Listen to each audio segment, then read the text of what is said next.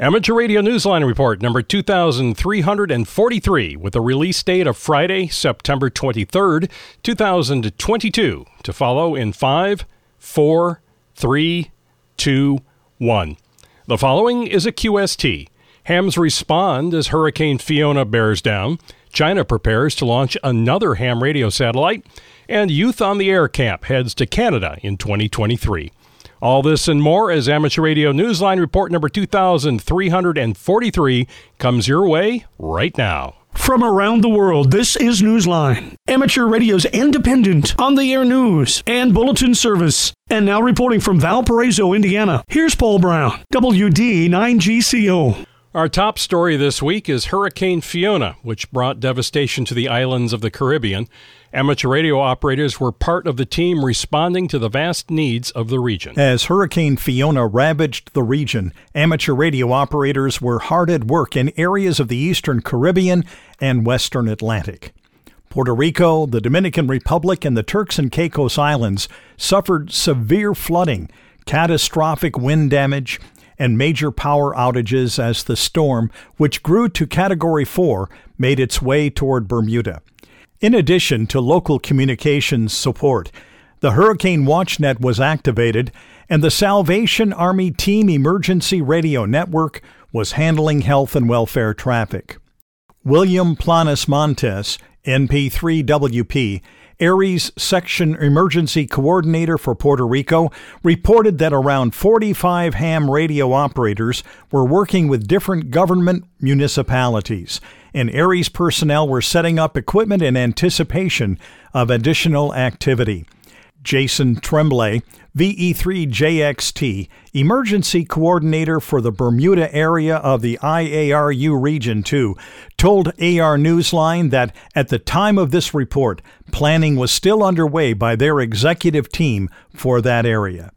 This is Randy Sly, W4XJ. Disaster preparedness, even when there is no immediate disaster, is also a big part of amateur radio.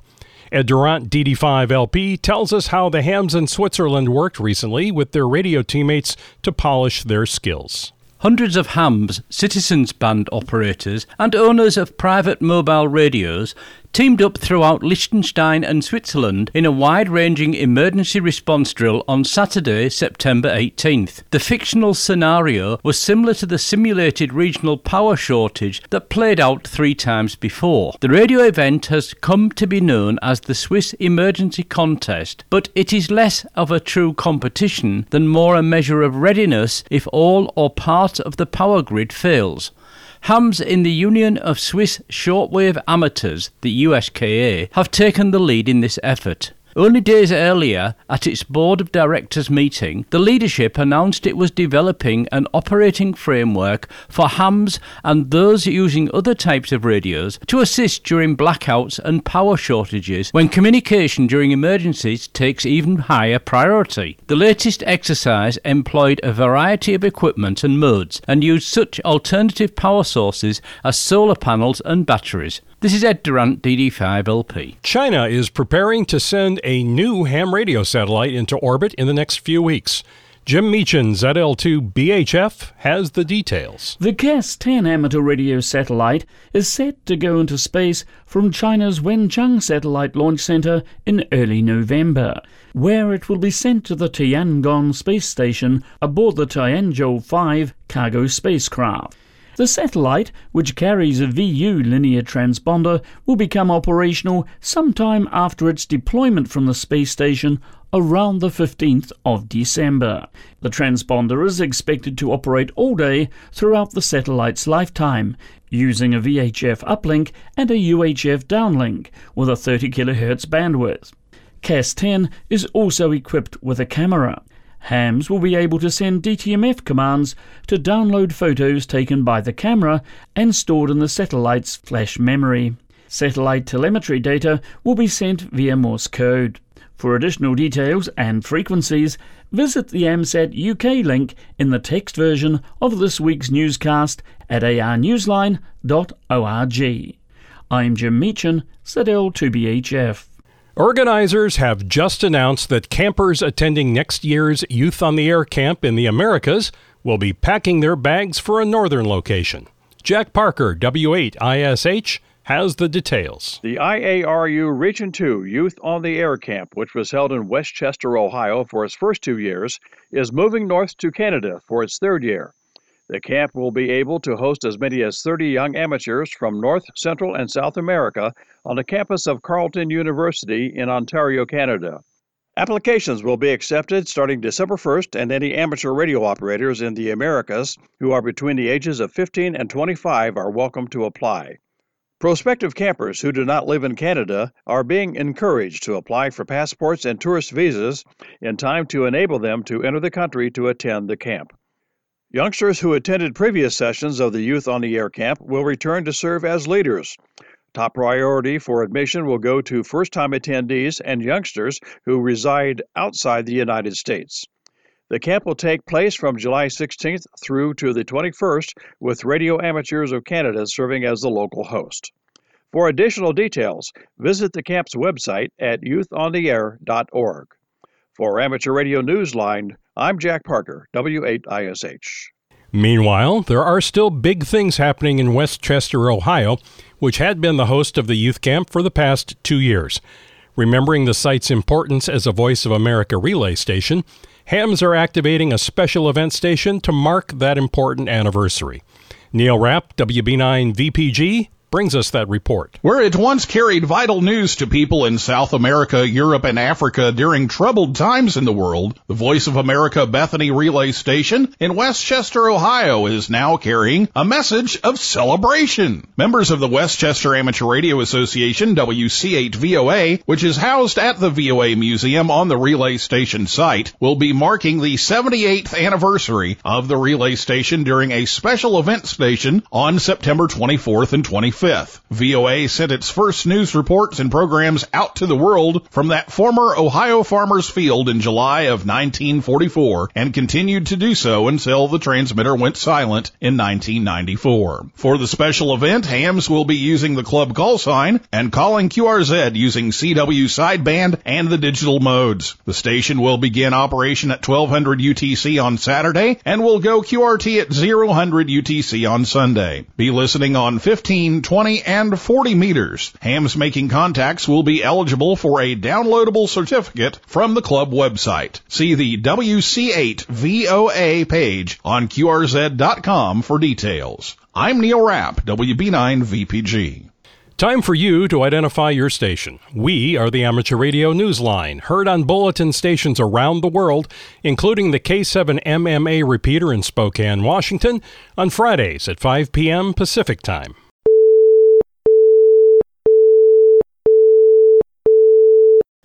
All aboard! It's time to celebrate Britain's heritage steam railways. Jeremy Boot, G4NJH, has just the ticket. The Moorland and District Amateur Radio Society has a special link to the Foxfield Light Railway, as that is where the club is based. Foxfield, which is run by a Preservation Society, is one of Britain's oldest heritage steam railways. Club members are putting it on the air during the Railways on the Air event on September the 24th and 25th, using the call sign GB1FLR. Railways on the Air is an annual celebration of the role that these trains played in the nation's heritage. Listen on HF and VHF phone as the Foxfield amateurs operate from Locator Square IO82. The club welcomes QSL cards via EQSL, direct or through the Bureau. Full details are on the GB1FLRQRZ.com page.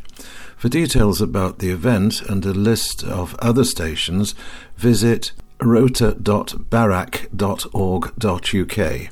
This is Jeremy Boot, G4NJH. Registration has opened for a major amateur radio conference down under.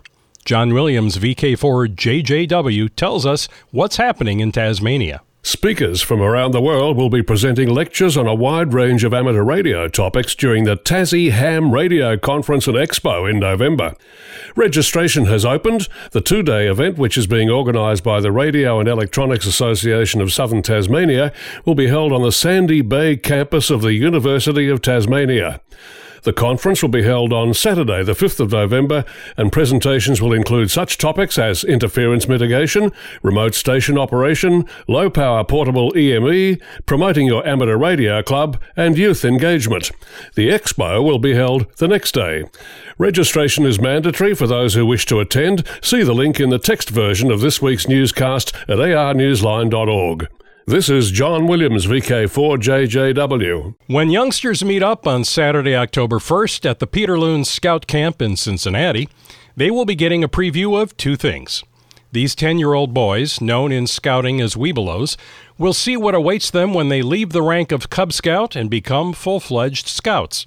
They will also get a preview of amateur radio.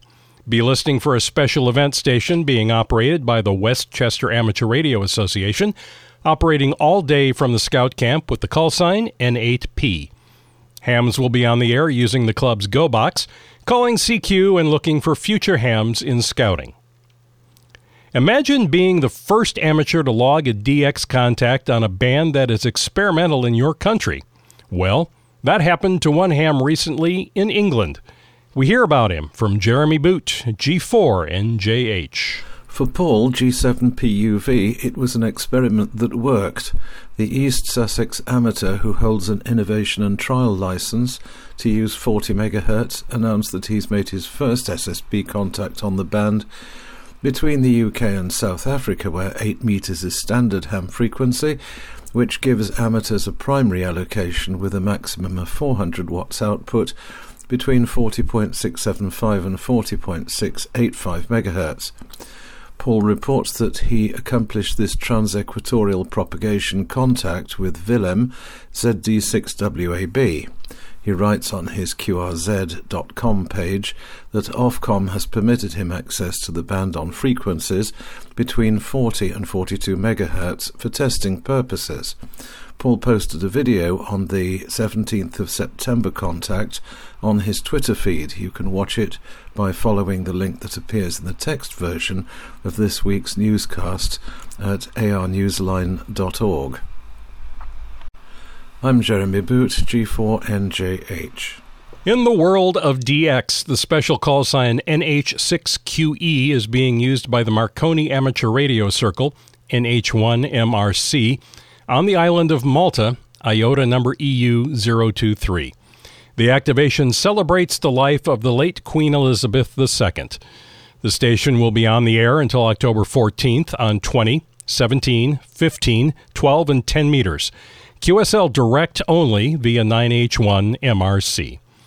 Be listening for Francesco, IK6QON, on the air as 5R8FG from Madagascar from October 8th and the 17th. He will be operating holiday style on various HF bands using CW and single sideband. He will also be on Nosy B Island, IOTA number AF057, and Nosy Iranja Island, IOTA number AF57, and in the city of Diego Suarez on the north part of Madagascar. QSL via IZ6BRJ, direct or through the bureaus.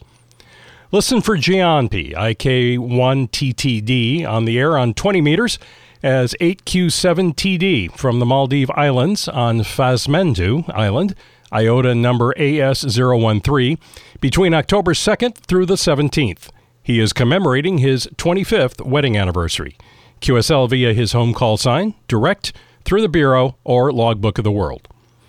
Alex, K6VHF, will be active as K6VHF/HR9 from Roatan Island between October 27th and the 31st, on 40 through 10 meters using CW, single sideband, and 10 watts on the digital modes. QSL via Logbook of the World, Club Log OQRS, EQSL, direct, or through the Bureau to his home call sign. For our final story, we take you to Long Island, New York, where inventor Nikola Tesla conducted many of his groundbreaking experiments.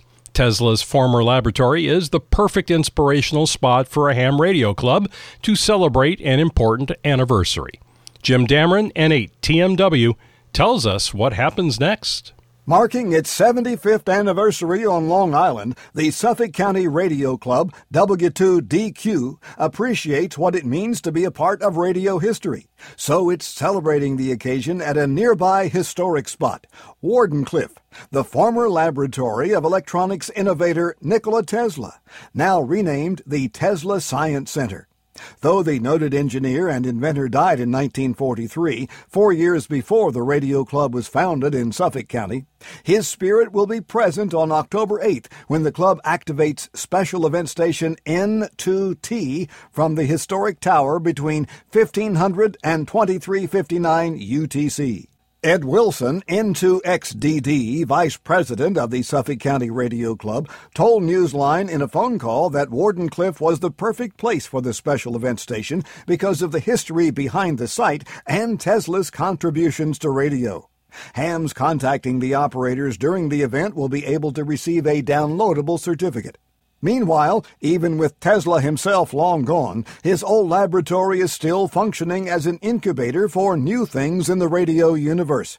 The Tesla Science Center Amateur Radio Club, N2TSC, was formed this past July by a handful of hams. Ed, who is also its president, told Newsline that members have the immediate goal of focusing on education in the schools, a priority that is sure to have an impact that lasts beyond the next 75 years.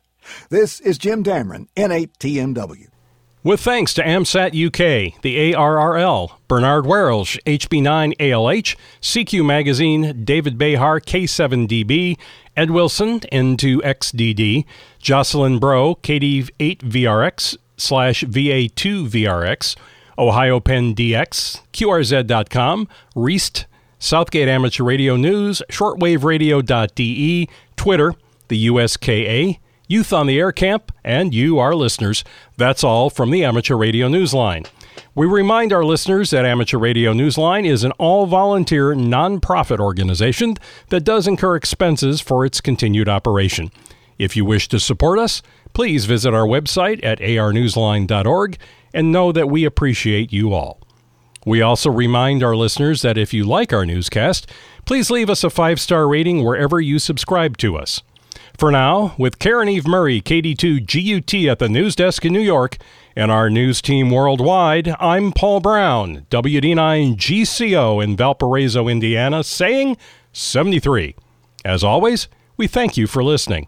Amateur Radio Newsline is copyright 2022. All rights reserved.